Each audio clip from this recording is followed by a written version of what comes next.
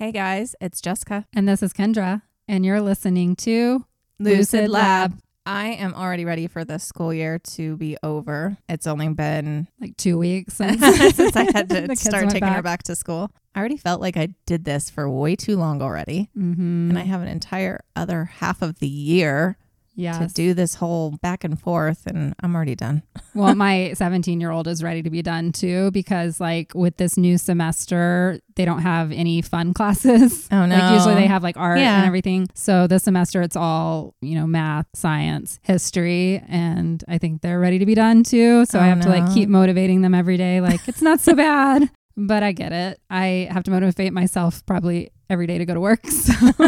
And just work is rough lately. Yeah. I don't want to do it. Well, I was just telling you, like I woke up this morning and it's the worst way to wake up. I woke up at 6 a.m. It's a Sunday. So I should have been sleeping until 9, but like my brain will not fucking stop because I have so much going on. Mm-hmm. We're just too busy. Yeah, we are. We as in not just me and Jessica, but like we as we're US always doing something. American citizens, we do too much compared to other countries. Like we are just always go, go, go. I don't like it. It's because it's all about the American dream. That's such bullshit. Throw it away now. That doesn't exist. Work hard and just work hard and everything's going to work out. Well, we all know that's not true anymore. Right? That was great for our parents' generation, but our generation, we're working harder than ever. We are. And we're not getting ahead. And we all feel it. That's why we're doing this podcast once again to try and make our lives less crazy. Right now it's making our lives more crazy. It is. So you woke up at 6 a.m., but I didn't actually try and close my eyes till like 4:30 a.m. because I was trying to finish editing an episode that's about to come out, and it was my only time to do it. And I'm like, wow, I don't get to sleep. And here we are a few hours later. Yes. I'll die later.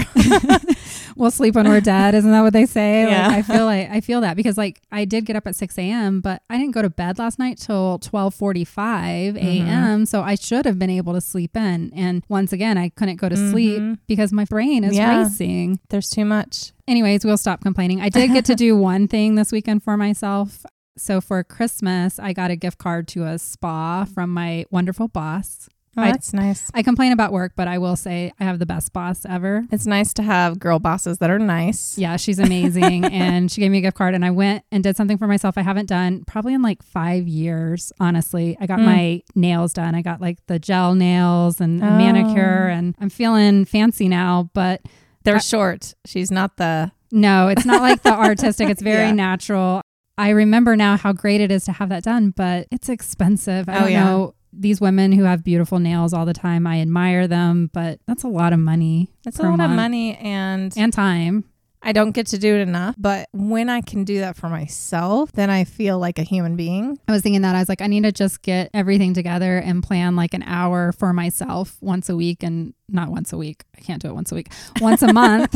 And maybe start doing it myself too, because I actually have all the gel, the little UV lamp and everything, and all of that I bought years ago. I used it twice. I think I bought a really cheap version at one point. I think I tried to use it once and then didn't really again because my nail beds were burning, and I'm like, this doesn't feel right. I'm going to stop. Probably not healthy. We try to find some self-care where we can, and everyone should. And I'm trying to, that was one of my things at the beginning of this year, is I do need to slow down. And me and Drew talked about, we need to find something like that we love about every single day. Oh yeah. Yep. And I know that sounds, I guess I'm getting woo again. We haven't brought that in a while, but yeah, it is true. There is something positive in every single day to make us thankful. Yep. And so I'm trying to do that. I'm not quite to the point of doing like a gratitude journal or anything like that because I can't follow through. Yeah. But it is like just being aware of just something small. It could be a cup of tea that I really enjoy, or a sunset. I have been trying to be more aware of that myself. I think when I was on my recent road trip, there were just moments where things were iffy because I was actually driving during part of a snowstorm too. Oh, shoot. And so I just kept saying, thank you, like to the universe too. But I'm like, thank you because I made it through this area, because you never know what's going to happen. And I'll give a little teaser into the next episode, Every decision, everything we do affects everything. And we're going to talk about that. But I think after starting my research on what will be my next topic, I am just back in that mindset where we do need to be grateful and we do need to be more aware and more present. Agreed. We get caught up in bullshit and the bustle and hustle of life. Yep. And the next thing you know, a month is gone, and that's a month of our life. If we're not enjoying something every day, like what are we even doing it all for? What are we doing it for? I mean, I enjoy what we're doing. I enjoy the days we get to record and even the research and things that go into it. Like that is something that brings good things into my life. Although it brings extra work, it's like work I enjoy. Yeah, gosh darn it. If we could just do this full time. Yep. We can't yet. If we did this full time, life would be quite grand. Yes. If we made money off of it. And we will one day. I believe in us. Anything you guys can do to help us, we bring it up at the end of every episode, but I'll put a shameless plug in here now. Please go on. Ratings help us so much. It's the one thing you can do to help us get visibility and grow this community is just leave a rating, especially on if you listen through Apple Podcast. I know that you can leave star ratings and also comments. And then Spotify also takes stars as well. And then we love all the comments coming through YouTube. Keep those up. And regardless of what you might think, we've actually been having some fun reading the spicy comments on YouTube. Some people come out of the woodworks on bigger cases and we're like, wow, we haven't seen this yet, but it's been interesting. Yeah, there was one comment I think I wanted to bring up on here is that we've heard from a couple of people that you guys feel like we laugh inappropriately. And maybe we do, but understand that we're sitting here for hours on end and we're trying to keep it light. We know we're talking about dark matter. Is that? We're talking about dark matter. Sometimes it's dark matter or dark matters. We are just two friends here discussing these cases. We are never taking lightly what happened to the victims. If we're talking about the assholes that did these things to the victims. Yeah, we might laugh at them because they deserve some They're criticism. Ridiculous. They're ridiculous people. They've done ridiculous, horrible things. And we are never going to be Dateline. We're never going to be 2020. We are not journalists. We're not paid journalists either. No. I mean, we're a podcast. Yep. And we're not paid by Wondery to sit down and do this magical no laughing episode that they created. We did all this. We're not laughing ever at the victims or anything that's going on. And I think if you actually listen through all the episodes, you'll understand who we are and what we really care about. And sometimes laughter is nervous laughter because the shit is dark. Right. And we could either cry, which I don't think you want to hear coming through a microphone, or we have a little giggle. So, and the one thing we do take very seriously is our research. And so we fact check everything that we do. We look at multiple sources. We're not going to get it 100% right. No journalist out there ever does, honestly. Right. But we are doing our due diligence. We feel like we are. So if we do have something that's like grossly incorrect, sure, send us an email. But yeah, there's a lot of people who are like, wow, you're wrong. I'm like, but what book did you read? Because we read them all and then we compare. Yep. You know, there's a difference between you believing one source and just completely discrediting another source. Right. Versus looking at them all and seeing where these discrepancies are. Sometimes we can't look at all of them because there's 100. With the bigger cases. But a lot of things you can narrow down to a consensus. Sometimes we don't agree with the consensus. True. So this is also our opportunity to have an opinion. Yep. It's an opinion. We're not claiming to be experts, as sometimes people say. No. I think we've said that a million times. But anyway, we love your comments. Yeah, keep them coming. And just don't be assholes. I think we've been saying that since the beginning, too. Some people are just freaking assholes. We can handle criticism. Just be respectful. Yeah, because you're ruining it for someone who actually might enjoy it. Mm-hmm. So we'll get off our soapbox now and maybe move into, I guess, what I want to talk about today.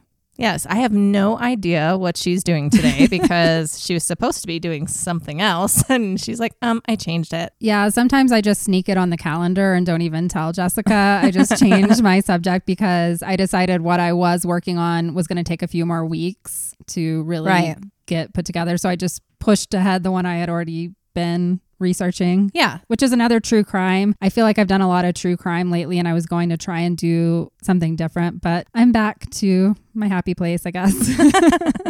Today I'm going to be bringing the case, and this one I don't think is very well known, of Kate Puzey. I've never heard of it. I could only find one podcast that has done this. Interesting. So it did happen in 2009, so it's a pretty recent case. On March 14th of 2009, 24-year-old American citizen Kate Puzey was found murdered on her front porch while serving in the Peace Corps in the village of Bajude in the northwest African country of Benin.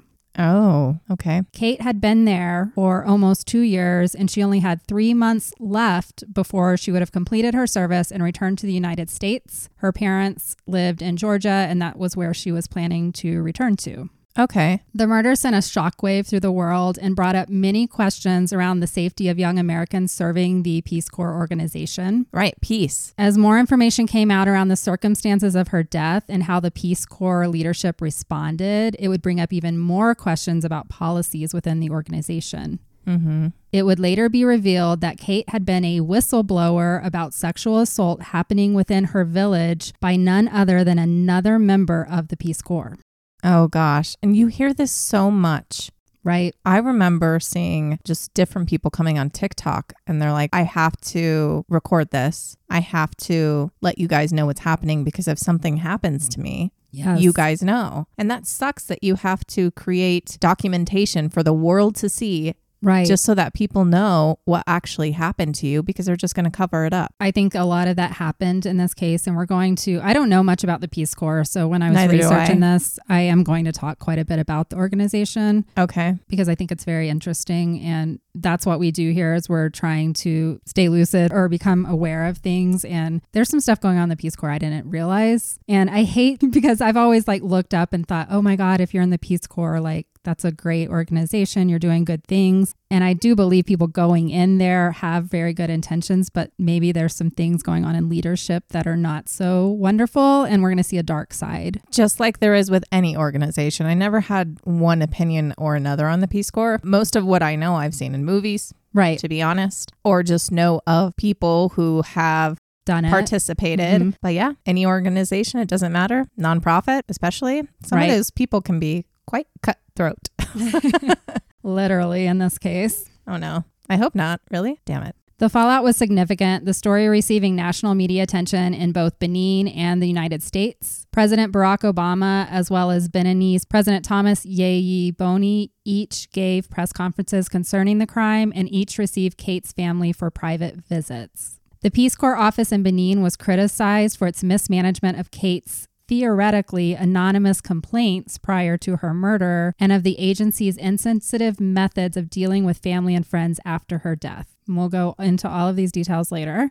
Okay. Returned and current Peace Corps volunteers all over the world were shocked by this tragedy. Those who served in Benin were distraught for the Puzey family, and they were also in disbelief that such an event could have happened in their beloved host country because it was famous for being a champion for peace and democracy in an otherwise troubled region. Yeah. They were kind of like the light on the hill in that part of Africa. They are, and we'll talk more about Benin and where that region is, but it's near Nigeria. It's northwest Africa.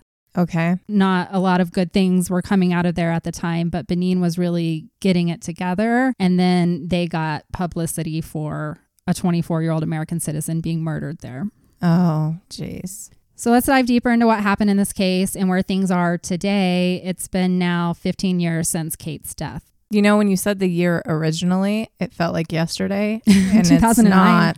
That's 15 crazy. 15 years ago. That's when I moved to Colorado. It was 2009. Wow. So let's talk about Kate. So her name was Catherine Puzey. She was born in Augsburg, Germany on June 19th, 1984. So she's a fellow Gemini. And I was also born in Germany. So I already can relate with this. And she's between our ages. Yes. She went by Kate, even though her name was Catherine, although later we'll find out she was lovingly referred to as Catherine by people who knew her well. You grow up. Yes. Really interesting thing about Kate is that her parents were teachers that went overseas. So they were American citizens, but they were teaching in Germany, and they were in a program where they went around and taught in various countries throughout the world to teach English to non-English speakers. That's really cool. Was already born into this family that was out there benevolently doing things in the world. So it's no surprise that she would end up in the Peace Corps. No, it really isn't. Her parents were Lois and Harry. Her dad was dedicated specifically to helping children with special needs. Oh. So there's so many great things said about Harry when I was researching this, and just sounds like she came from a very solid background of wanting to help others. Right. When she was 9 years old, her family moved to Okinawa, Japan, where Kate lived until she graduated from high school. From an early age, she was just known as being a very caring person. She just had one of those spirits about her. To be able to fit into so many different cultures and to move around the world, you truly have to be this compassionate, human level type of person. And she was learning it from her parents. It was just part of who she was. In high school, she was elected as student body president both her junior and senior year. And then she graduated at top of her class. She was salutatorian. Okay. Even in high school, she was already becoming an outspoken advocate for especially women's rights. And that's amazing because she had that worldwide experience. Here, you and I at that age, we had no idea. So ignorant of everything else going on in the world until recently, as we've talked and starting this podcast. So as a teenager already doing that, it blows my mind. Then you see someone who's like actually being an advocate for people at such a young age. And you're like, wow, amazing. You're way beyond your time. Because she was raised with parents that were already doing that kind of work, I'm sure she heard more about that at like the dinner table, and we weren't hearing that from our at 3, she probably understood more than I did at 18. Exactly.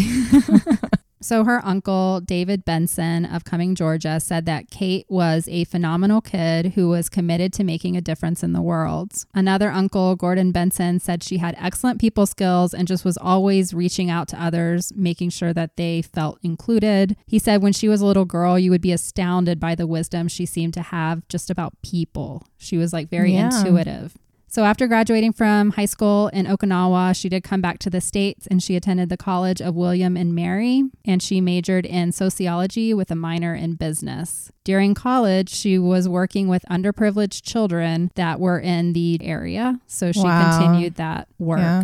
She studied abroad her junior year at the University of Montpellier in France. She became completely fluent in French, which I'm jealous of. I mean, I took French throughout all of college, but I lost a lot of it because I never use it. Going and using it. I took it in high school. Kate's compassionate spirit that just was part of who she was led her to dedicate much of her life towards working on behalf of others. She volunteered for the International Rescue Committee upon graduating, and then she finally joined the Peace Corps in 2007. She wanted to go and help in undeveloped and underprivileged areas, but she was especially strong advocate for women who she saw as the underdog in so many parts of the world. Mm-hmm. She was what I would say you would call a global citizen because she was only alive for 24 years. But during that time, she traveled extensively all over the world. She'd been to the UK, Indonesia, Italy, Ghana, Greece, Korea, Malaysia, Mexico, Morocco, Hong Kong, Spain, and Thailand. So she had been everywhere. Yes, and France, which I already mentioned. Japan. I know I'm bringing up the ones we didn't list out. That's where she lived. And Germany.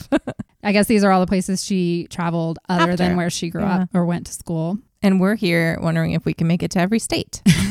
Right. That's all I can do. That's all I can promise. I'm nowhere near close. I'll tell you that. And on top of being all these other wonderful things, she was also a very gifted writer. And so she spent much of her time writing descriptions of her travels. She ran a blog, and this was back in the times when blogs were huge. Yeah. She began it just to allow her family and friends to kind of know where she was and live through her vicariously. And then she continued that on as she joined the Peace Corps. She was also a talented photographer, so she captured many pictures, and I will have some of the images that she took while she traveled on our Instagram. Aww. So at the end of the day, Kate Puzey was just amazing, a one-of-a-kind, amazing woman and girl. It started from a young age. She was wise beyond her years. Sounds like it. And she was also adventurous. She was open-minded. She was ready to go out there because you have to be to join the Peace Corps. You don't even know when you join the Peace Corps where you're going to be set. I think that just shows who she is right off the bat. She had this entire life of travel. She could do whatever, get sucked into whatever and enjoy different luxuries in so many different places. And even after all of that and all her travels, she decides to join the Peace Corps. Right. Which you don't make any money. We'll talk more about the Peace Corps. And she's graduated from college at this point. I didn't see what she did. I'm assuming after she was salutatorian that she probably did very well in college and could have gotten a really good paying job. Anywhere, probably. And she chose to go into the Peace Corps instead. Her father, Harry Puzey, said of his daughter that she was just a beacon of light for everybody. He said everybody loved Kate. She was so good at getting other people to come together and work together, and she gave to others. That's what really drew her to the Peace Corps. Her final aspiration was to pursue a career in nonprofit management, likely in the area of international development, specifically for the advocacy on behalf of women and children. It makes a lot of sense because that's where you can actually make a difference. Mm-hmm. Especially with what she's done her whole life already. Unfortunately, she would not get to fulfill that plan. So she joined the Peace Corps in 2007. She was assigned to teach English in the West African nation of Benin in the small rural village of Bajude. As she prepared to go off for her 2-year assignment, she started a blog, and it's actually still live today. I went and read many of her entries. The blog is called Being in Benin, and she shared her time living in the village and teaching the children. There's many pictures, and her very first blog, she shows images of her bags being packed for the 2 years and her excitement to start the adventure. She laid out everything, and she's like, how do I even prepare for packing for 2 years in Africa? You don't. You just move. But she was going to an area where you wouldn't be able to just get basic necessities. Right. Gotcha. So let's talk a little bit more about the Peace Corps before I go into more of her time there and why they were even in the Benin region to begin with. Okay. I know I've always heard about the Peace Corps, like I said, but honestly, I didn't know much about the history or even how it came to be. Yeah, me either. Like I didn't know if it was a government organization, if it was a nonprofit, any of that. And turns out it actually did start as a government organization. Interesting. Okay. I went to the Peace Corps website just to pull down like what their actual mission is in the world. And it is to promote world peace and friendship by fulfilling 3 goals. Number 1, to help the countries interested in meeting their need for trained people. The Peace Corps sends out workers to help areas that don't have enough of their own or maybe don't have the experts that they need. Okay. In certain building agriculture, building up infrastructure, things like that. Medical. Mm-hmm. Medical is a big part of it. Right. Teaching English. Mm-hmm.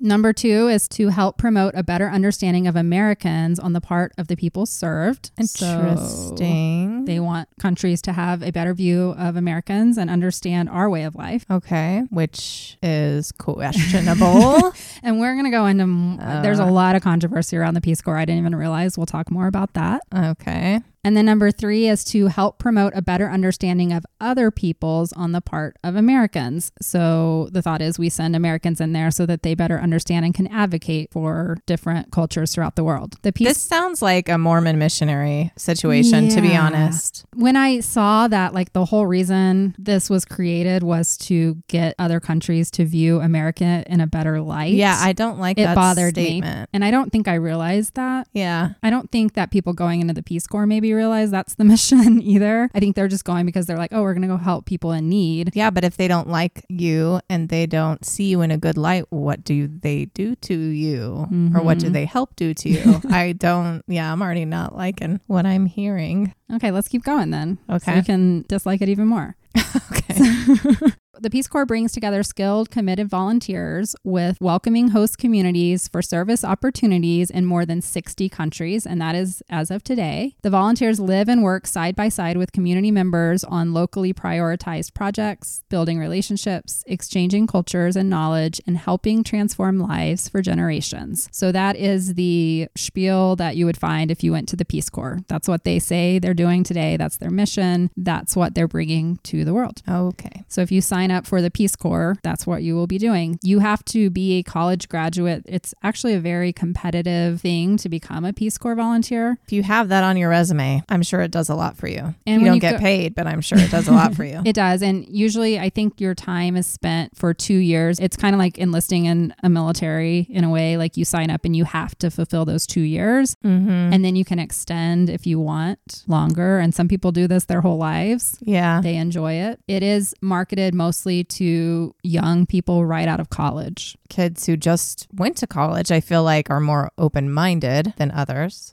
And maybe they don't need as much money yet. They don't need as much money yet. They have no commitments. They're still bucket listing. So a little bit about how the Peace Corps came to be. It was actually started by a then Senator John F. Kennedy in 1960. He was at the University of Michigan in Ann Arbor, and he was campaigning to become president. And he was speaking to 10,000 students. And while there, he just kind of was spitting out ideas. And he said, how many of you who are going to be doctors are willing to spend your days in Ghana? Wow. How many of you would be willing to work in a foreign service and spend your lives traveling around the world? And his young audience got really excited about it and said, I would love to do that. Like, I would love to come out of college and be able to go and support other areas of the world. And so he gained followers and voters, I guess, and they signed a petition saying that they would be willing to serve abroad on behalf of America if something like that were to become an option. Wow. I had no idea. Yeah, me neither. So Senator Kennedy, his challenge to those students who signed that petition was that they would have to live and work in developing countries around the world. They would live as the people do there, and they would dedicate themselves to the cause of peace and development. A lot of people would say this was part of John F. Kennedy. He was a visionary. Mm-hmm. And he had something they called the Camelot syndrome. I don't remember exactly what it was called. Something like that. Like, he had this very rose-tinted glasses way of looking at the world. He wanted to create a better, which I think if you're going to be a president, maybe you should have some of that aspirational. And that's why he was assassinated. Probably. But he had big ideas. And when he did get elected, he followed through. Yeah. It wasn't just a campaign, promise. I mean, it's kind of an amazing story. It is. And so he proposed this Peace Corps of talented men and women who would dedicate themselves to the progress and peace of developing countries. I wonder how many anthropologists went. Tons. Probably. Yeah. I think it would be a lot of anthropology, sociology students that go into this kind of work, social work. So if I wasn't so selfish, you should have been in the Peace Corps. But then I got pregnant. That's why, I got pregnant in college. So it's never going to happen for me. I did have a friend that I went to high school with that went into Peace Corps, and she had great things to say about it. I just didn't see where my specialty was going to fit in there. I mean, it could have. Yeah. I would love to do so much for other countries, really. A lot of people go abroad to teach English because it's a way to travel as well. Yeah. And I just wanted to make sure that anything that I did was very specific to what I know my strengths are. Right. Well, I would say if you just want to travel, that Peace Corps is probably not the right, because you're going to end up in some pretty undeveloped places and you're going to live like the locals. They're not going to put you in a hotel. Exactly. They're going to put you in a shack with no plumbing if that's what is common for the area. So just a few days after John F. Kennedy took office, he asked his brother-in-law, Sergeant Shriver, to direct a Peace Corps task force and start putting this organization together. Wow. I didn't write a lot about him, but I did read about him. He sounded like he was religious and had been doing like mission work on behalf of the Catholic Church already. So it was like a natural fit for him. Yeah, like I said, it fits a lot the of missions. Makes sense that there's some kind of collaboration there, or just someone who can put together what it looks like to actually be sending these college young students to other countries. I grew up in the church and we did mission groups. A lot of times it went to Mexico, mostly, I think. They would go and build. I always had a hard time with it because they would go there and build them a church. Oh, well, that's the same thing. With the Mormon church, what I do think is really awesome for the people who go on missions, they learn another language. And they get to see other ways of life and they do. How fortunate they are. They do get to live in other cultures. They live very modestly, but they have what they need. And it does change your viewpoint. One of the guys I went to church with went to Bolivia after he graduated from medical school and he never came back. Wow. He went over there as like Doctors Without Borders kind of thing. Right. That would pay for his medical school. And him and his wife never came back because they loved it so much, because they realized the simple way of life, the things we talk about on this podcast a lot. You don't need all the stuff that we have in America to be happy, and actually maybe it's a hindrance to our happiness. I would say so. So yeah, it is very similar to what churches were already doing, but now this was established by an executive order on March 1st of 1961, and the government would fund it, and it wouldn't be connected to any kind of religion. This was going to be completely secular, and we would just be going over and giving American volunteers with certain expertise to countries that asked for it. This was not something we forced on any country. Okay. They actually put it out there and they said, hey, we're going to do this. Who would be interested in having American workers come over basically for free to support certain projects in your countries? Interestingly enough, while I was reading about this, the whole reason that JFK even had this idea is because the Soviet Union was already doing this throughout the world. Okay. So it wasn't his idea. It wasn't completely altruistic. It was also part of like the Cold War and us competing with the Soviet Union. And JFK is like, we can do this. If they're doing this to help support the world, we should do it as well. Yeah. Of course, the Soviet Union was wanting to spread communism. And so then JFK was like, well, instead of spreading communism, we need to be spreading democracy. Americanism. Yeah. So you have the two big world powers deciding that they need to bring their brand of life to other countries. In a way, you could see that as what we'll talk about later as white saviorism. Which is a problem because the countries that we ended up going to were mostly in Africa. So once this was established, the first countries that reached out and said, yeah, we're interested were India, Ghana, and Burma. Okay. And then the one where we sent the first group of American college students to was in Tanzania and Ghana. So this started in March and they already had the first group of volunteers headed out by August. So they moved really quickly. Wow. Yeah, that's quick. The Peace Corps was approved by Congress as a permanent federal agency, and they were given a budget. To participate in the Peace Corps program, countries must meet certain requirements. They must invite the Peace Corps, kneel down, and say thank you and kiss our feet. The Peace Corps decides which countries it can be active in just based on what they can afford. I think that's why they ended up in Tanzania and Ghana to begin with. And then they also would prioritize by what the needs were. I don't know who was deciding. I guess the panel who started the Peace Corps would decide who needed the most help. And then they also needed to be guaranteed by the country's leadership that their volunteers that they send would be safe.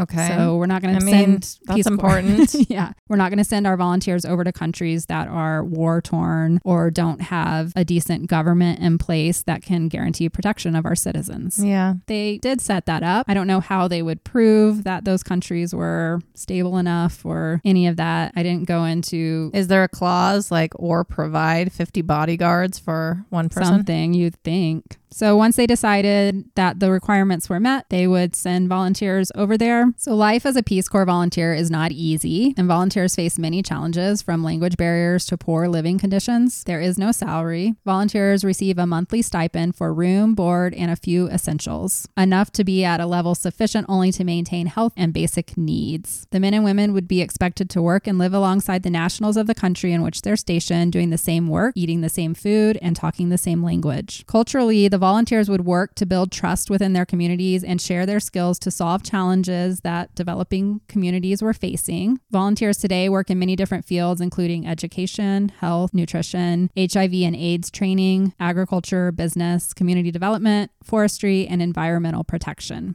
Since the inception of the Peace Corps in 1961, there have been over 200,000 volunteers that have served in 139 countries. While doing that, they have learned more than 200 languages and dialects. I think that's pretty amazing because if you do go over to somewhere in Africa, there are so many different languages because Africa is fucking huge and every country has their own dialect and language. And that's not something that you could easily learn before going. So you're going over there, trying to teach English to people who speak a language that you've probably never heard. So you have to learn first. Yeah.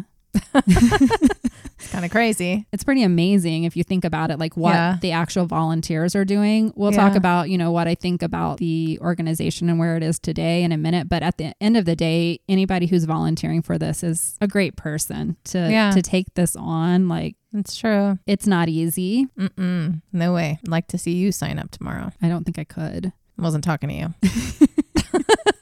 So now that I've talked a little bit about the Peace Corps that Kate would end up going into, I also want to talk about the country that she ended up. As I said, she was stationed in Benin, which is officially titled the Republic of Benin. It was formerly known as Dahomey.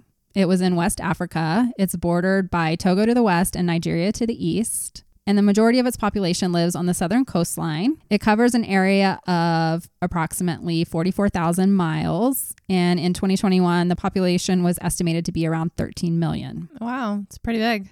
It is, but it's a very 44,000 miles? Wow. 44,000 square miles. I don't know exactly what that means. If you look on the continent of Africa, this is not a very large country, like compared to Nigeria or Congo or any of those that you see. It's just a little sliver. Okay. But 13 million people live there. Yeah. It is one of the least developed. Their economy was significantly dependent on agriculture. Their main exports were palm oil and cotton. Oh, okay. Palm oil is a very controversial. I already know. Yeah. Okay. Now, they have a very rich history. They were actually the kingdom of Dahomey, and there was a lot about how majestic of a kingdom this was. But what happened to them and what happened to all over Africa is very sad. Yeah. They were colonized by the Portuguese, and the French came over, and their region was referred to as the Slave Coast from the early 17th century due to the high number of people who were sold and trafficked during the slave trade to the New World. France took over the territory in 1894, and so now today the official language of Benin is French. Okay. Then she actually... That's why she ended up in Benin, is because she was fluent in French. Okay. So they do look at what you know. Yes. Gotcha. She went to a very small village, and so even though French was the main language there, the village, most of them would speak the native language, which was a dialect that I can't pronounce, so I'm not going to try to, but they had their own language that was there and continued just like any other country that has been colonized. Yeah. They kept their old traditions and ways. Well, that's good. I do wonder if that's the reason the Peace Corps is sending people in there, is because they want to get them up They're trying to get them to at least speak French. So once again, there's some thoughts there. It's like, do we really need to develop them if they're that happy? Of course they want to, need to, whatever. Right. Because they want that area someday. Yeah, there's always nefarious reasons, unfortunately, for is. why we go into regions. And I believe I get into that later on why we would want to be in Benin. Okay. It's not for palm oil and cotton. What is it for? Is it for our phones? It's not for cobalt. Okay. But I believe it's oil or something else. No, I can't remember right now, but it's not good. Okay. We're not in there just out of the kindness of our hearts. Exactly. They're like, dude, we don't need you here. I mean, the Peace Corps people going in there have good intentions. They're going over there thinking that they're helping. They're coming to actually do something that's actually helping them. What's the point? I think Kate was there to help the women because the women were oppressed in the area. We'll talk a little bit more about the culture here in a minute. The women were pregnant and married by a very young age and were not very educated. There were things like that she could work on with the women. Yeah. And that's what, drove her to be there. If you look at the overall big picture of why America's there in the first place, it's not good. We're never anywhere for good reasons. Took us a long time to figure that out. Right. So the literacy rate in Benin is not very high. It's only 38% overall. And if you break it down by women versus men, 50% of men and only 27% of women are literate in Benin. Okay. That was as of 2015. Only half of children in Benin were enrolled in secondary education. The reason being for this is for a long time, Benin actually did not have a free education system. So only those who had the money to pay for it, so the wealthy class, was able to even go to school. Oh, wow. But things have changed in recent years. And by the time that Kate was headed there, it was around the time that government had allowed education, or I guess given money for all children to go to school. Okay. So it was a big time for us to send Peace Corps volunteers over there because they were expanding the school throughout the country and they didn't have enough teachers. I mean, it does make sense. You want your people educated. You don't want them to be illiterate because how else are they going to participate in some parts of the economy? And then you can't grow your economy. You're not going to get tourism. You're not going to get... There is a purpose to having school free for children. Yes. Everybody should have the ability to learn to read. It shouldn't just be paid. So when this happened, we saw a big increase in those who were able to go to college, and it just brought the whole country up, like you said. Right. You want your country to be educated. Exactly. One of the big things in Africa is health-related issues, and the biggest problem in Benin was malaria because they are a tropical country right on the water. Mm-hmm. The one thing they had going for them, though, for Africa is HIV and AIDS is actually very low in Benin. It's only at 1% of adults. Oh, wow. That's good. Which for Africa is very, very low. Right. Malaria is the biggest problem in Benin when it comes to health issues. It's the leading cause of death among children younger than 5 years, and it's still a problem to this day. I don't think that they have like the medication that we have available to us in America. So that is something else that I'm hoping the Peace Corps is taking over there, because you can take I think it's like an anti-parasitic and you take it ahead of time. So then it doesn't stop you from getting malaria. But then if you do get it, your body's able to recover quicker and you don't get the dangerous, because malaria like infects your brain and causes like encephalitis. Yeah. It's really, really bad. And it's passed by mosquitoes and it's pretty scary. Fucking pesky little bitches. Yeah. Mosquitoes, like I said, they're like the one thing that I don't feel bad about killing. I did see that there's a vaccine or a couple that have come out in the last couple years for malaria. Oh, really? Yeah. That would be amazing if there's a way to vaccinate against it, because it would help, because all over Africa and I guess any of the tropical countries, malaria is a big issue. Yeah. I don't know what its success rate is. It's only been out a couple years. The other thing interesting about Benin when I was looking at like demographics is that similar to what we talked about with Palestine, Benin is mostly a country of under 15 years old. 47% of their population. Oh, wow. As of, I think it was like 2021, are under 15. So their life expectancy is not very old. It's only like 67, because mostly of the malaria is a big component of that. And like I said, AIDS was not really the issue. So I don't know if it's also just poor diet and health related causes from that. Violence? Is there violence in the area? There doesn't seem to be much violence. This is actually one of the more stable countries. Okay. Not really sure. I didn't see a whole lot into why, but their life expectancy is not very high. I would assume in an underdeveloped area that it's Poor nutrition. Exactly. It has more to do with the food you're eating, water, especially. Oh my always. goodness. Yes. Clean water is always an issue. And it's just a rough life. A lot of them are living in these villages and they're farming all day long. Heat. Heat stroke. They lived in very modest homes. They were like little 1-bedroom houses with porches, no air conditioning, obviously. And it's a very hot tropical climate. That was a little bit of a background on Peace Corps and Benin. So Kate was in Benin for almost 2 years. And while she was there, she developed a close-knit relationship with her community. Not surprising. She just had that gift of connecting with people. She particularly connected with the women and children in the town. She formed a girls' club. She actually talks about this in her blog. Her very last blog entry was talking about how excited she was for the summer because she was going to be running a girls' camp. Aww. She taught reproductive health. This was a problem in this region as well. There was not much support for women when it came to their reproductive rights. Many women, I won't even say women, they were really girls, got pregnant very young. And there was a large component of genital mutilation in this region. Okay. Which was tied to a high Muslim population. Unfortunately, that comes with that religion sometimes. Women were oppressed by men, and Kate was trying to find a way to tactfully speak out against that. Really, the big thing she was doing was just promoting self-confidence in these girls to speak up for their rights and for themselves and their boundaries. And it's a hard thing to do. Everything I read was that Kate was very respectful of the culture that she was in. She wasn't, going over there and telling them to act like an American woman, because she knew that wouldn't work there. So it was really, what could she do with the girls within the confines of their culture? While she was connecting with these young girls and they saw her as a safe place, some of them began confiding in her that they were being sexually assaulted by a fellow teacher. Oh, from the Peace Corps. Yes, it was a man named Constant Bio.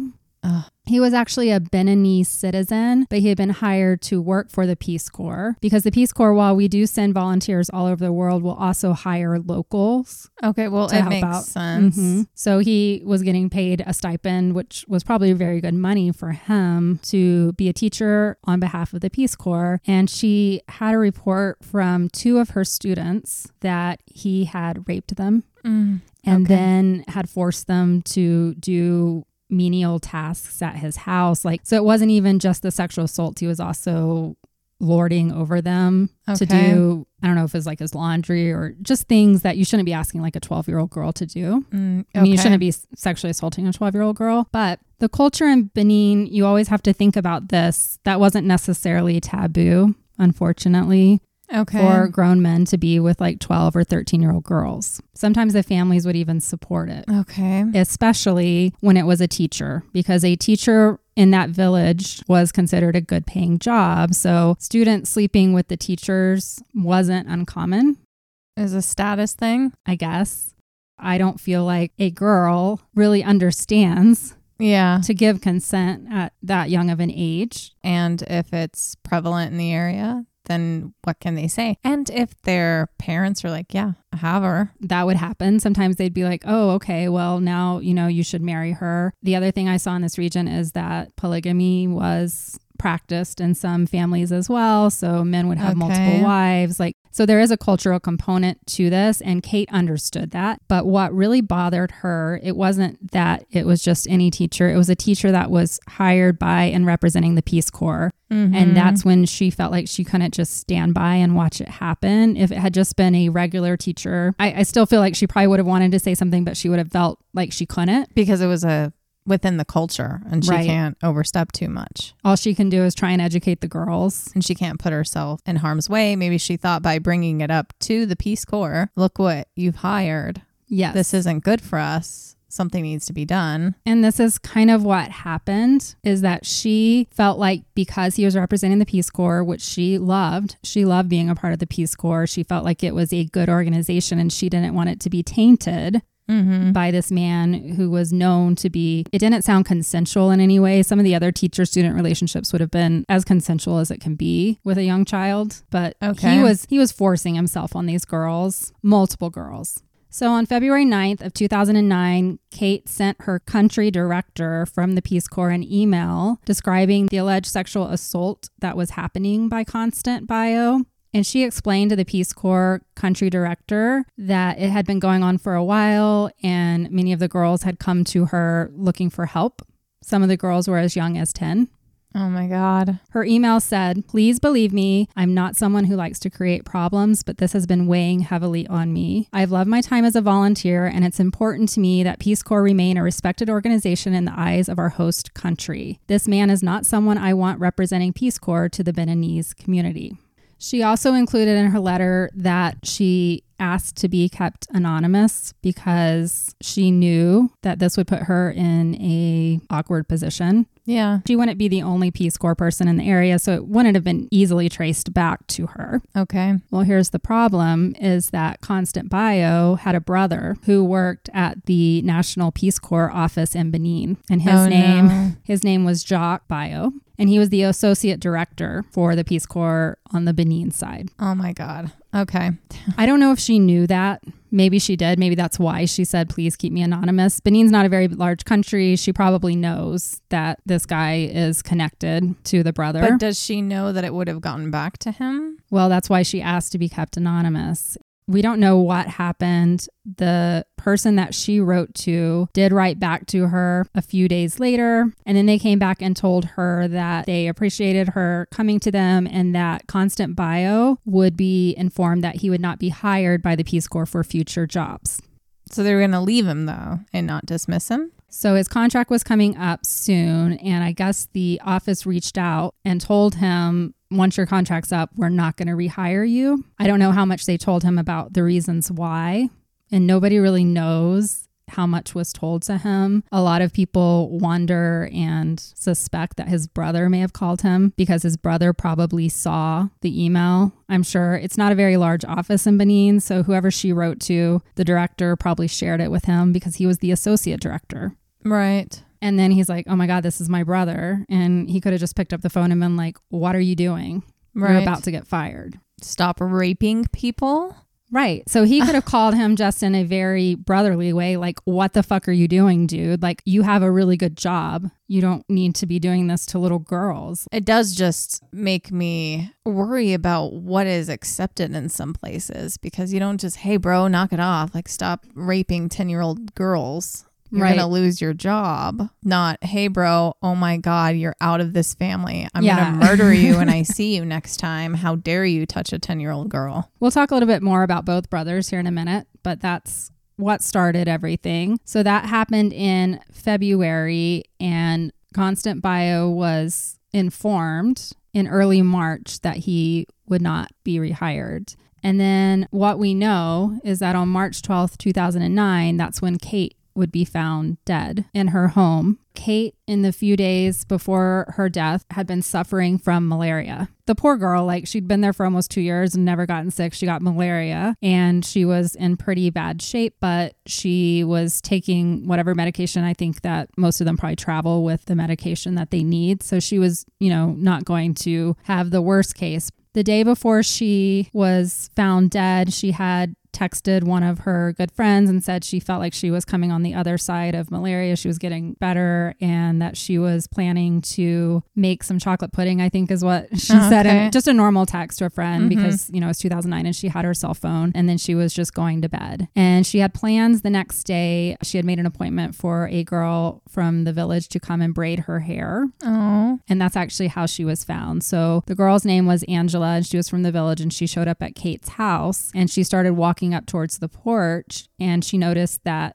Kate had a little dog and the dog started barking and she called out to Kate and nobody answered. And then she saw blood running down the front porch. The steps? Yes. Oh. And so she got scared and then she called a friend of Kate's and then they brought over some neighbors. So several people came over and that's when they found Kate. Her throat had been slit. Oh, okay. The thought is, and of course then they bring in the police because it's obviously not a natural death. They believe that most likely she was sleeping with her earplugs in and she didn't hear anybody come up. There was no sign of struggle. Hopefully she didn't even see it coming or feel it. Yeah, that's such a scary way to go. I believe you feel it. Of course you're going to feel something. While doing the investigation, they talked to the neighbors and nobody had heard any disturbance. They didn't remember hearing the dog barking, anything. So it could have been someone the dog knew. Oh, okay. Just 6 days after Kate's body was found, the Beninese authorities did arrest Constant Bio. They also arrested his brother, Jacques. Okay. They arrested a third man. His name was Joseph Wigwu, and he was a Nigerian motorcycle parts dealer who lived in Bajude. There's no real clear evidence on why he was arrested, except for he was a known friend of Constant. So maybe they thought Constant hired him. This is a hard case to research because it came out of another country, number one, in Benin. And there was so much cover up that we're going to find out from the Peace Corps because they didn't want bad press, that there's just not a lot of information about the actual investigation and how it came about that these 3 men were arrested. Yeah. And then interestingly enough, there was a 4th man arrested, not at the same time, but several weeks later, they arrested a 4th man and we don't even know his name. Okay. And the way that the justice system works in Benin, you are arrested if you are suspected to be responsible for a crime and you're put in jail automatically.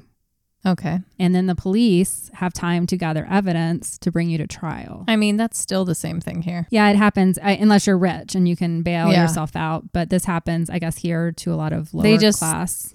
Oh, yeah, all the time. There's a lot of, especially people of color. Did you hear about that young stuck. man who didn't speak English? Oh, no. He didn't speak English. He was like standing outside of a hotel. He was talking to his father on the phone, and a policeman, all this kid is doing is talking on the phone. I believe he's only like 18 years old. A policeman was like, oh, he looks suspicious. Oh my God. He goes to try and talk to this kid. This kid is trying to explain to him, I don't speak English. I don't know what you're saying. He's getting flustered. And all of a sudden he's calling his extra buddies and now they're attacking him, tasing him. And because of the stress of this situation or whatever happened, one of the police officers had a heart attack and died. They have this poor teenager in jail and he is awaiting manslaughter charges for this cop having a heart attack for attacking him. And he's been in jail without help for 7 months. That is fucked.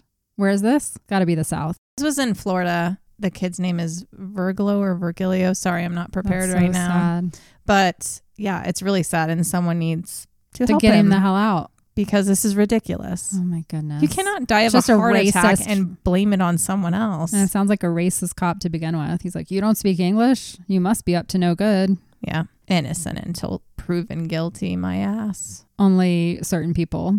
Yeah. And certain people are guilty and we still let them off because they got money. Did you hear about the cop who was speeding and killed somebody? No. He was speeding and killed someone and he was let go. Oh my God. Any one of us, that would have been vehicular manslaughter. Right. But no. But not him because he's a cop. Because he's a cop. Anyway.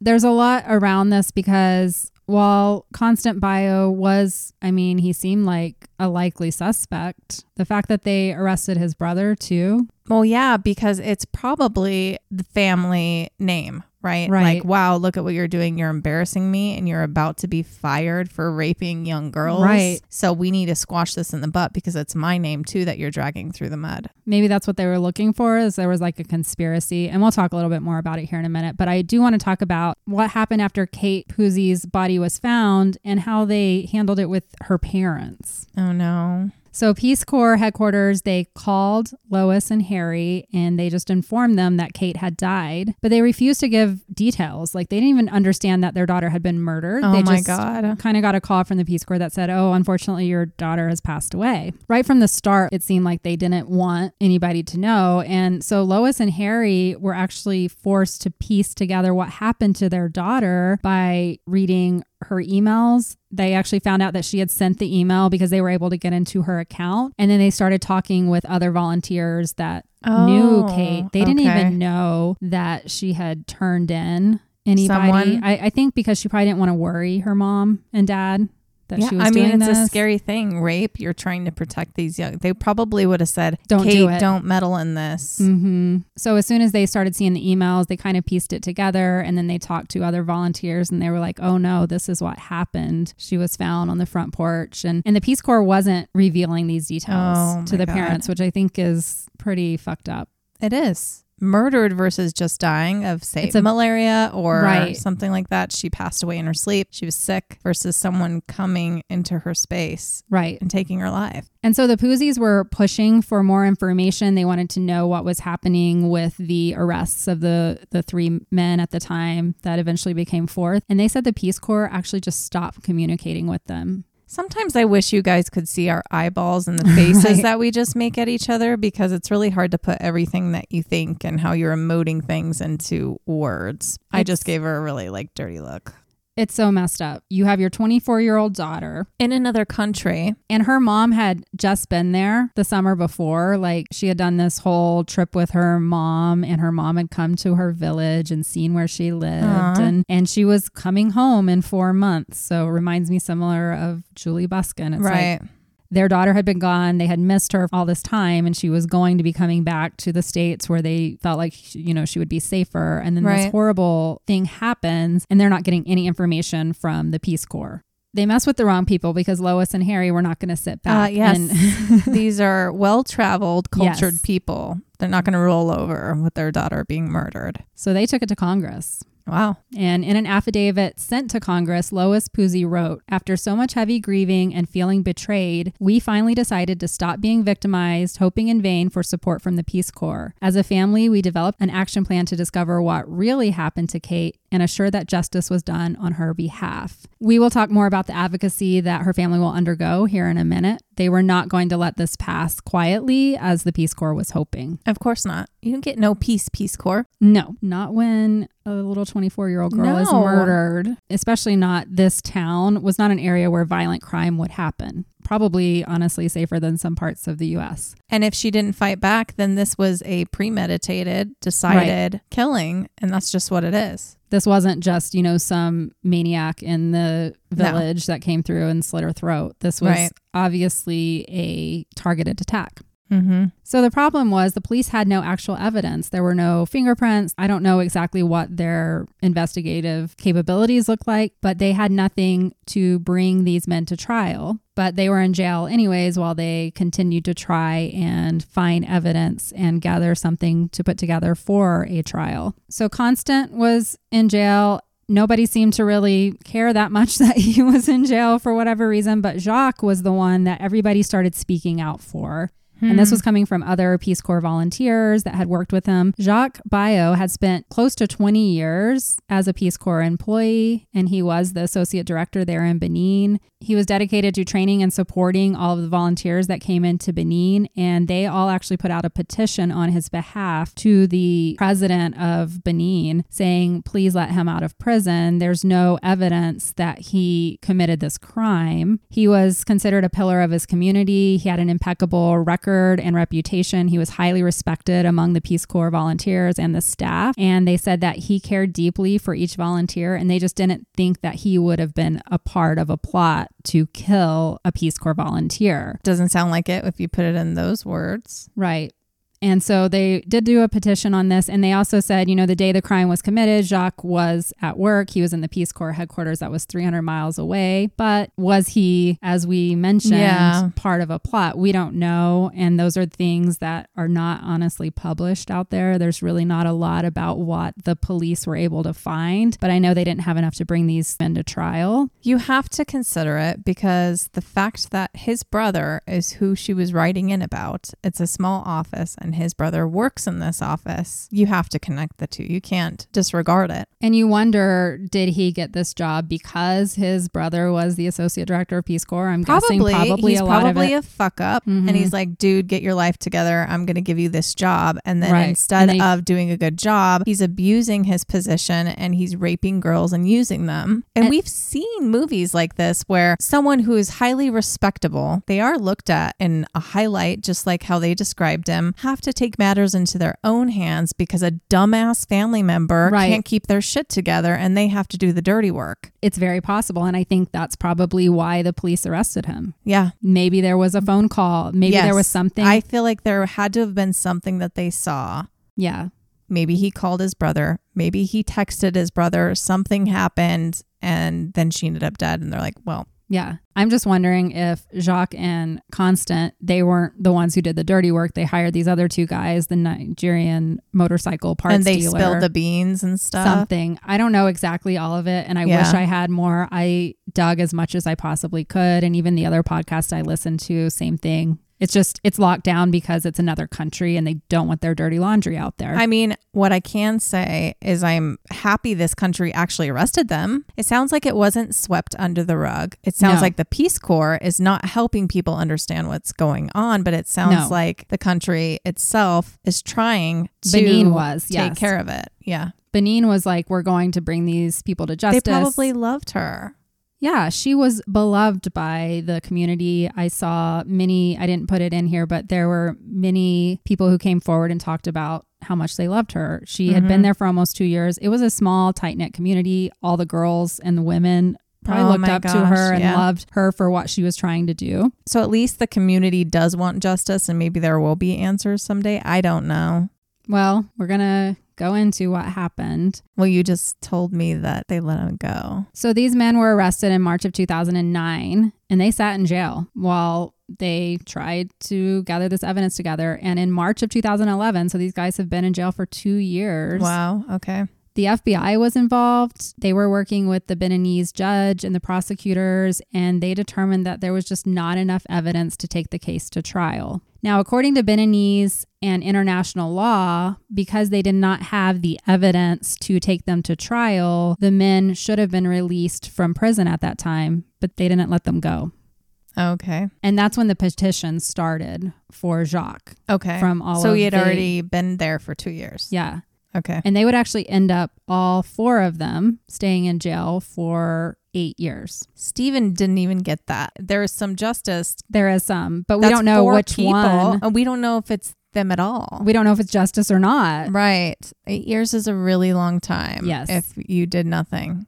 Now, something that I just want to bring up is that it's well known the way that the Beninese judiciary system works is that they don't get cases to trial very often, but people sit in jail for a long time. Ooh, it's kind of scary. It's kind of a human rights violation. Yeah. When you start going into it. They said in 2014, 75% of the detainees that were incarcerated in Benin were being held without a trial. Many were there for years on end. So we go into a whole nother section because, you know, you and I always want to see people. Yeah, I was like, the guy that's raping girls, cool. Like Constant probably was involved, but maybe not.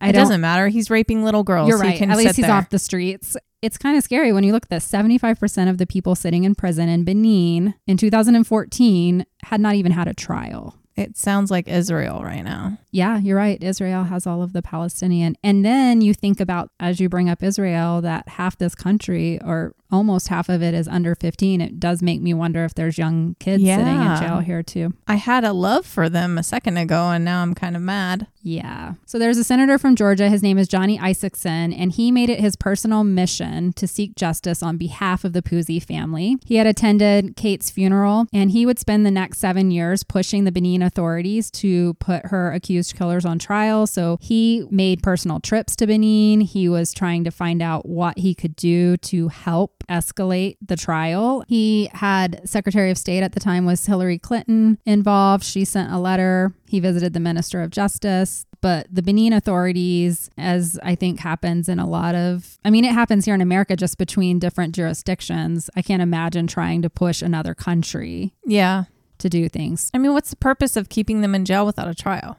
I don't really know. What are they gaining off of that? It's not like it's two conflicting groups of people, like two countries arresting people, like I mentioned with Israel. It's their own people. So what's the purpose of keeping them in jail this long and just never providing a trial? Do they just actually not know how to progress in a court system? I think maybe that's it. Or we know how to arrest people, but we don't actually know how to do the lawyer thing. I think that's it. The judiciary we just side learned of it. yesterday. So Isaacson noted when he traveled to Benin, he said their legal system was rooted in the ancient Napoleonic system. So if you were arrested for a criminal charge, they were actually bench trials. There's no jury. And I think they were just backlogged with trials. It doesn't sound like they had a very strong system, and doesn't sound like it if they had 75% of people sitting there waiting for a trial. So maybe it was just bureaucratic. Yeah, I think then we need to send over some lawyers. We're not saying do the American system, but just to help them create some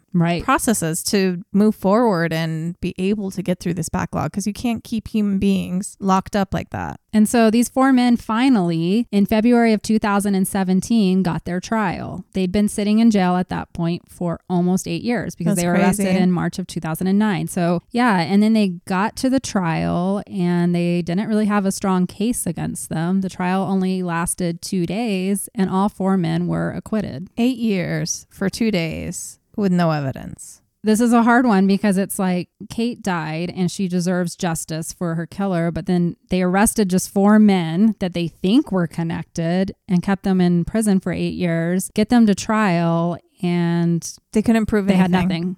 The only thing that I could wish for in this situation is that all 4 were involved. And at least served 8 years.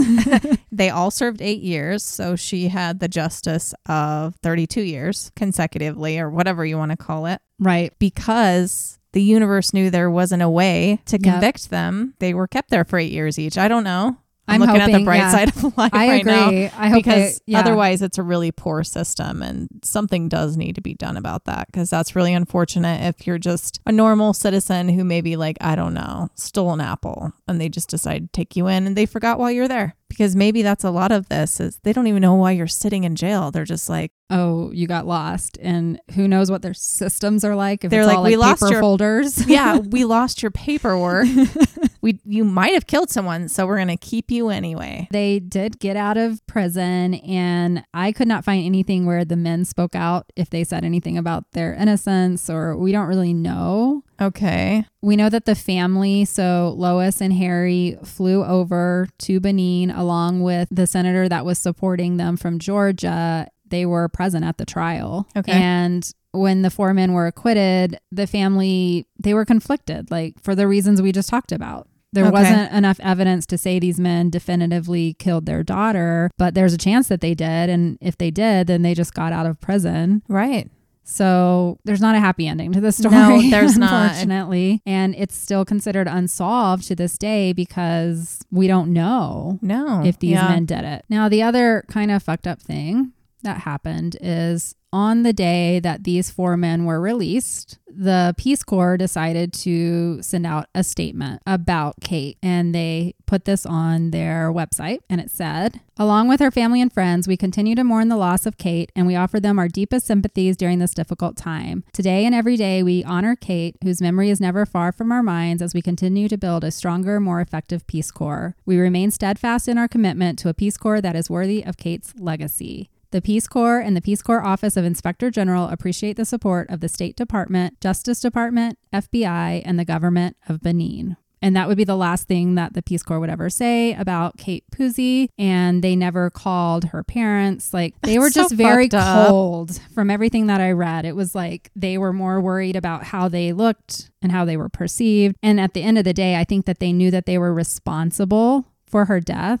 Yeah. And they didn't want that to be on their hands. And that's why they didn't want to talk to the family. If you think about it from like a legal standpoint, probably their lawyers were like, don't ever admit guilt. Don't admit that, of course, you know, this email got in the wrong hands, because that's the assumption, is that the email that she sent got to Jacques. Jacques called Constant and told Constant that Kate was the one who ratted him out. That's the only way that it would have made sense. It could have been any mixture of these guys. That's kind of what I'm thinking, is whether it was Jacques doing personally by his own hands, whether he told Constant, Constant told someone else, whether Constant did it, and these other 2 guys are just bystanders. It seems unlikely that someone outside of this situation, considering the proximity of when it happened, would be involved. Hopefully, out of these 4 guys, one of them, if not more of them, served actual justified time. It seems likely. One of them did it. Either way, 2 are involved. Yes. Because how did one or the other find out? If it's about this email. Otherwise, we're assuming it has nothing to do with this email and it was random otherwise. No, we don't think that. So at least 2 are involved. I do feel like if Jacques didn't specifically order his brother to go and kill Kate, like if he just called and said, "Hey, you're a fuck up brother, stop fucking raping kids, you sick motherfucker," and then Kate ended up dead and he got put in jail, I think that sucks for Jacques. According to all the people who vouched on his behalf, he was a good guy. Right. So if he was just caught up in it and he spent 8 years in jail, we can. That would suck. But the only person we can't spin this as one or the other for is Constant, because he's raping young girls. He deserved more than 8 years. And now he's back out on the streets in Benin, so watch out. Do you have a picture? I do have pictures. Okay. I don't know if I have pictures of actual Constant or Jacques. Well, that's what I needed, so we could tell people who Constant is. He at least committed some crimes. I said this doesn't have a happy ending, but I do want to talk about the fact that her family was not going to sit back. And so they created a project called Kate's Voice, and it was designed to raise awareness about Kate's murder and force the Peace Corps to make reforms. They did not want this happening to someone else's child. Yeah. They were advocating for whistleblower protections for volunteers. So if they see something going on in the community, they know that they can safely report it and there wouldn't be any... Yeah, that needs to be everywhere. Yes, it needs to be a part of the core values of the Peace Corps. Like, you're saying you're doing all of this and then you're not protecting your own volunteers, which is exactly what happened, because they found out that there had been other reports and then the Peace Corps would retaliate back, sometimes firing those volunteers, moving them to different places that they didn't want to be. And so they had not fostered this environment that it was safe to say anything against the Peace Corps. They were just supposed to suck it up. If anything, if someone is a whistleblower, I know that's not necessarily the correct term all the time, but if they knew that they were safe in going to someone above them to say, hey, this is going on, more people would be a part of it. Yes. Rather than the other way around. If they know you're going to cover up someone's murder, of all things, they're not going to come forward. Which we know happens in our governments. Right. There's so much cover up there just for everyday citizens who join. And we see that now thanks to TikTok and places like that, people trying to come forward. But if you're going to cover it up, then people are going to be like, well, hell no, that's scary. I'm not going to support. I'm not going to join or support this. This is ridiculous. while they started this Kate's Voice project, they started getting calls from other volunteers who had been out in the field with the Peace Corps. And they started hearing so many stories, and I didn't include all of them. There are so many sad stories about volunteers that had seen things like Kate had or had been attacked themselves, either sexually or physically. Okay.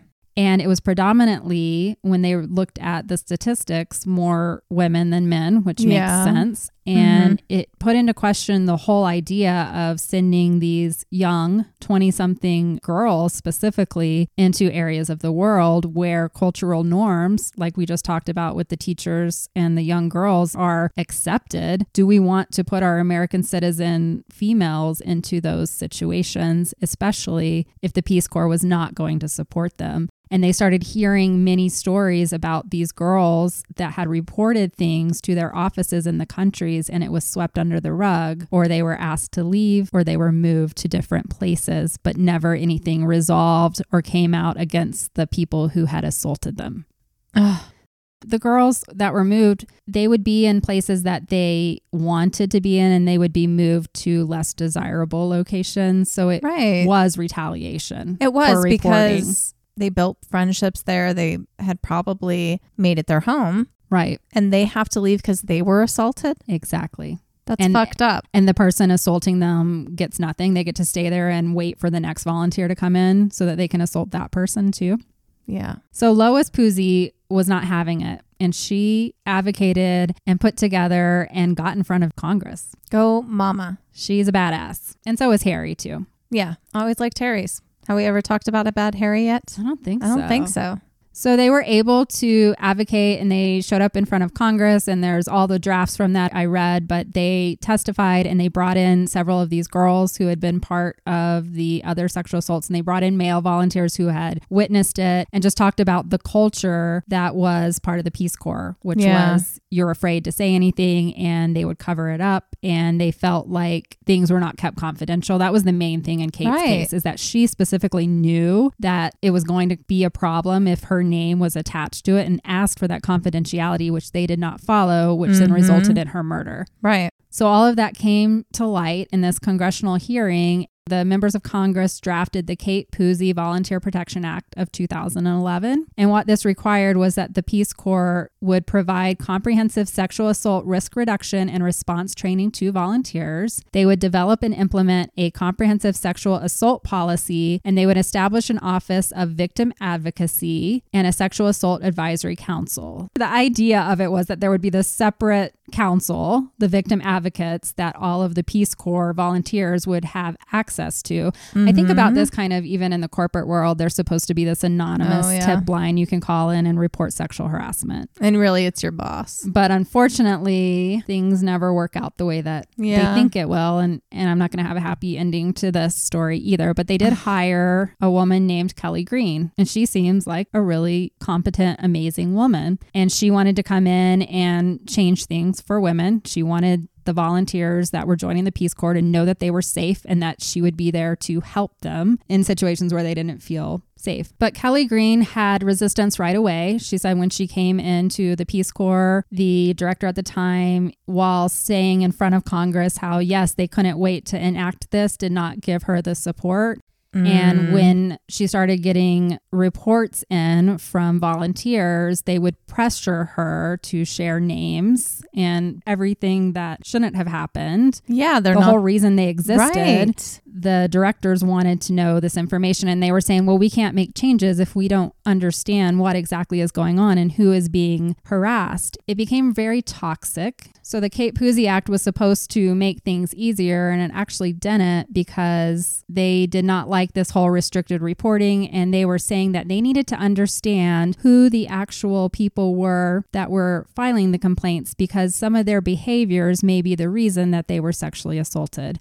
So we're going into victim blaming. Okay. Kelly Green was getting very frustrated. She wanted to advocate for the volunteers, and she wanted to change the way that things were done at the Peace Corps, but she was not allowed to. So I have one story that I did want to share, and this was from Danae Smith, and she was serving with the Peace Corps in Dominican Republic. And the way that she was set up in the small village, she had like a 10-minute walk on a very isolated road to get from her house to the school where she was teaching.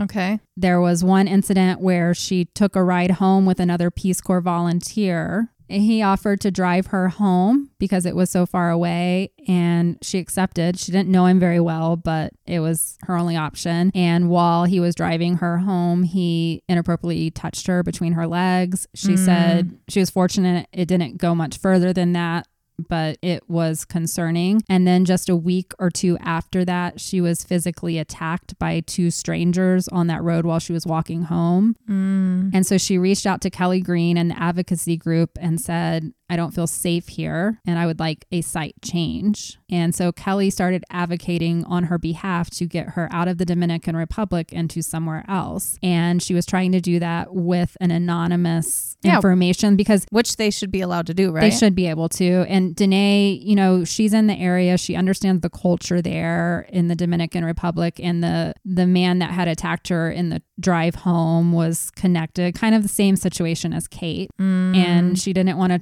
cause trouble and she just wanted to get out of there and move on with her life. And so Kelly was trying to advocate for her and she kept getting pushed back from the Peace Corps management in Dominican Republic. And they basically denied Danae being moved to a new site unless they could see every detail. What? So the things she wanted to be kept confidential had to be released, or they were like holding her hostage in a way. It's like bribery. They're like, no, I need to know every single detail. We need to know who's doing this. And they rejected her ability to move. So she felt stuck there and she couldn't get the help that she needed and she felt unsafe. Yeah. I volunteered, fuckers. Right. Like, I don't get this point. Like, you're putting people who are volunteering their time, their life to you, and you think you own them in some way? Right.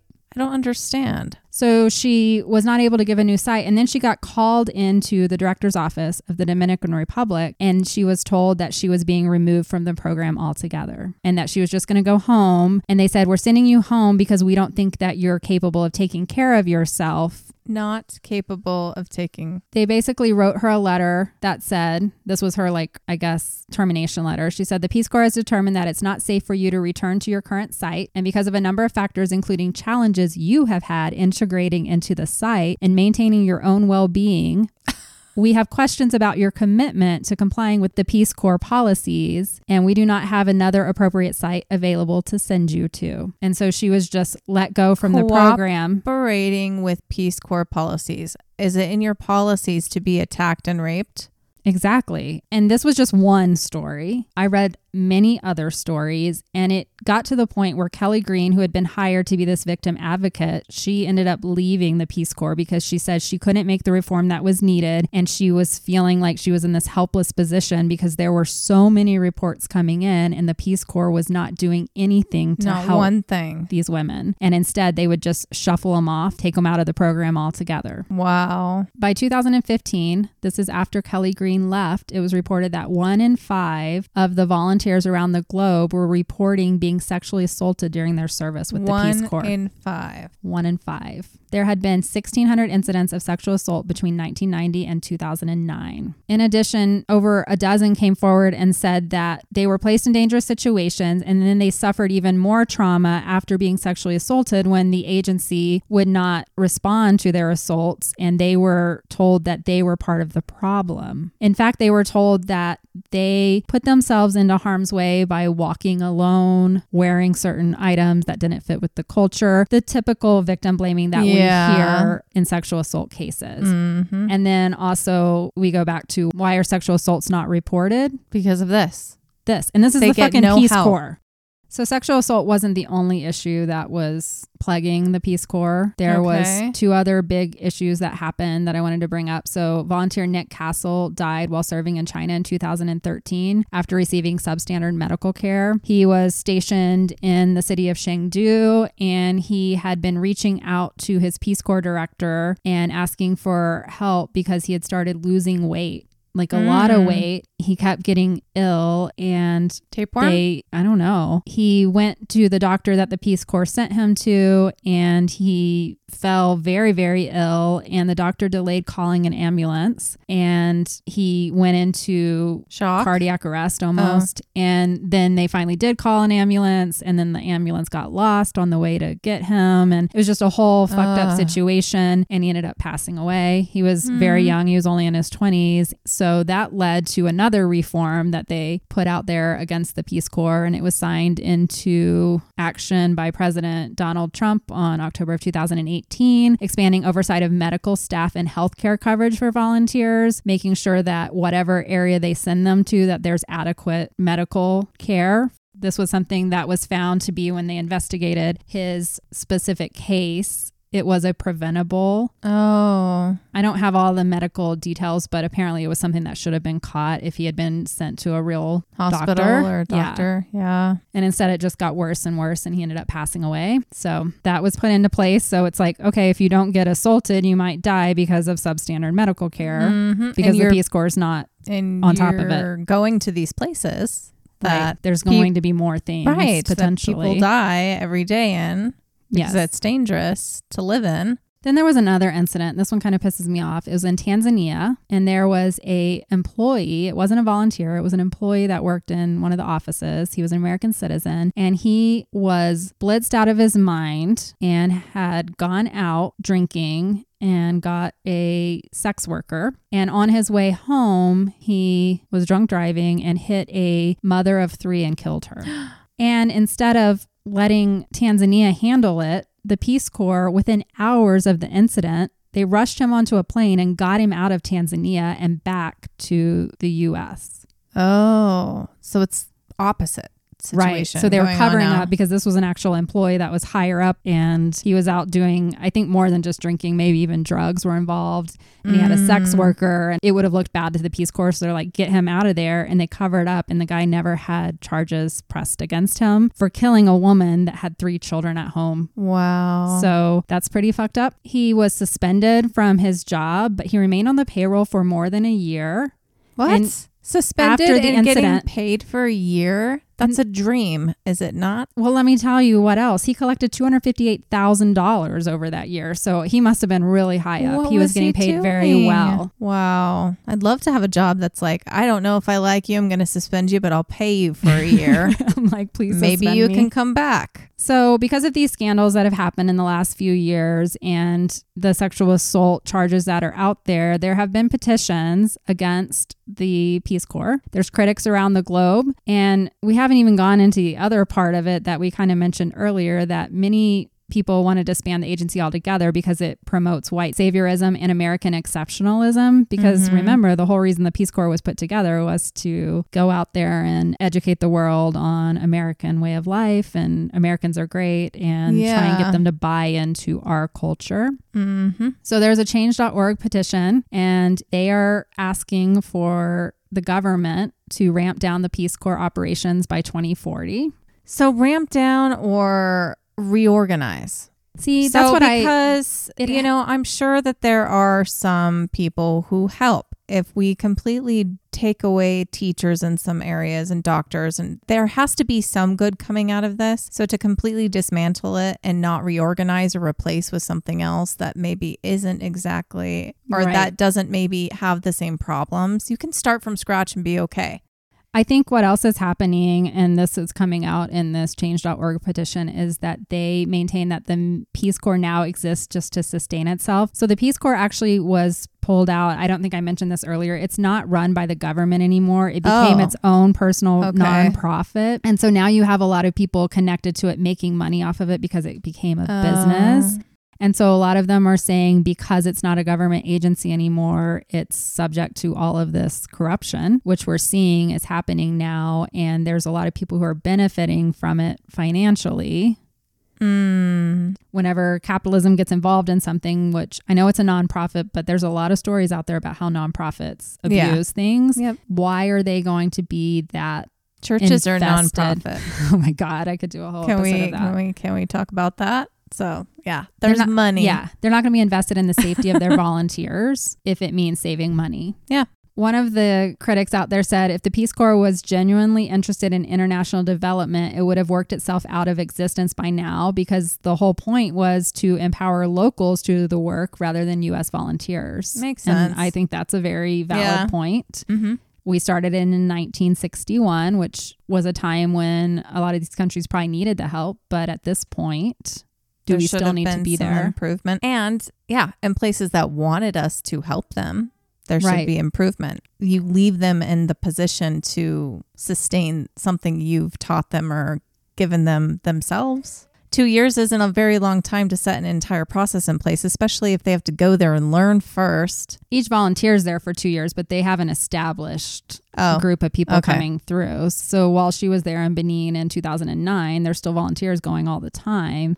I think it's very similar to what we do with the U.S. military, where we go in purportedly to help and strengthen their own defenses, help the people who are being oppressed, whatever we say we're going to do. Yeah. And then instead we harm them. Some of that's happening with the Peace Corps now. Yeah. It was started with the best of intentions. It is not where it was back in the 60s, and something needs to change. And there's actually a union that was formed by Peace Corps employees, and they're advocating for reforms as well. Okay. Maybe something can change, but things are not going well. No. If you're thinking of going into the Peace Corps and I just ruined your idea, sorry, but it doesn't seem like a safe place, and the Kate Puzey Act is not being followed. So I feel bad for that, because her family worked really hard to get that out there. These women and everyone else who's trying to report things, they're not being heard. They're not being helped. They're not safe. Yes, you're going to another country where things can happen. They're aware of that when they join the Peace Corps. Right. But when it's happening by people who work with you, and you're told you're the problem, or you're asking to be removed because you have been attacked and raped and you're not being allowed to, instead you're losing your job altogether, that's not okay. There is a whole website out there, I'll put it in the show notes, that has stories from people who worked in the Peace Corps and their negative experiences. If you go to the Peace Corps website, you can see all of the positive experiences, because a lot of people have positive things too. Yeah, that's what I'm saying. There's good things being done. No matter what the leadership looks like, the volunteers out there are connecting with people from all over the world and forming relationships and helping. But something has been tainted with this organization, and it really needs to be looked at. Oh, absolutely. That's why I'm like, when you say dismantled, it kind of feels heavy to do that, because I know that there's probably a bunch of people doing a lot of good work. I do think that maybe they should change their mission. Oh, definitely. Americanism. It's kind of like merging companies, firing absolutely everybody and starting from scratch, but then that never fixes everything. So maybe eventually Peace Corps is gone, but something else better replaces it. Right. Maybe something that's organized by people who did this for a very long time. And there's a lot of other organizations that are out there helping that can maybe take over for the Peace Corps. Yeah. I don't know, fill in the gaps. I am not going to speak like I'm an expert, because I'm not. It is just an interesting case to bring up. And I don't think Kate Puzey has talked about enough. The poor girl, was out there doing great things in the world, and her life was cut short because she was trying to help these young girls that she had developed these relationships with. Right. And those poor girls, like, what message did that send to them? Right. Exactly. Yes, you can be raped. We're not going to do anything about it. I don't know. Their perpetrator did go to jail for 8 years. Yeah, that's true. But the person that they went to for help was murdered because they said something to her. Yeah, so they've got some trauma from that, I'm sure. Exactly. So that's my case for today. Kate Puzey, it is still considered unsolved, although I think we probably know that Constant Bio was definitely involved. Somehow, some way. He was at least one of the reasons it happened. He got 8 years. Yeah. If we look at it that way, I hope the prison was not very nice for him for 8 years.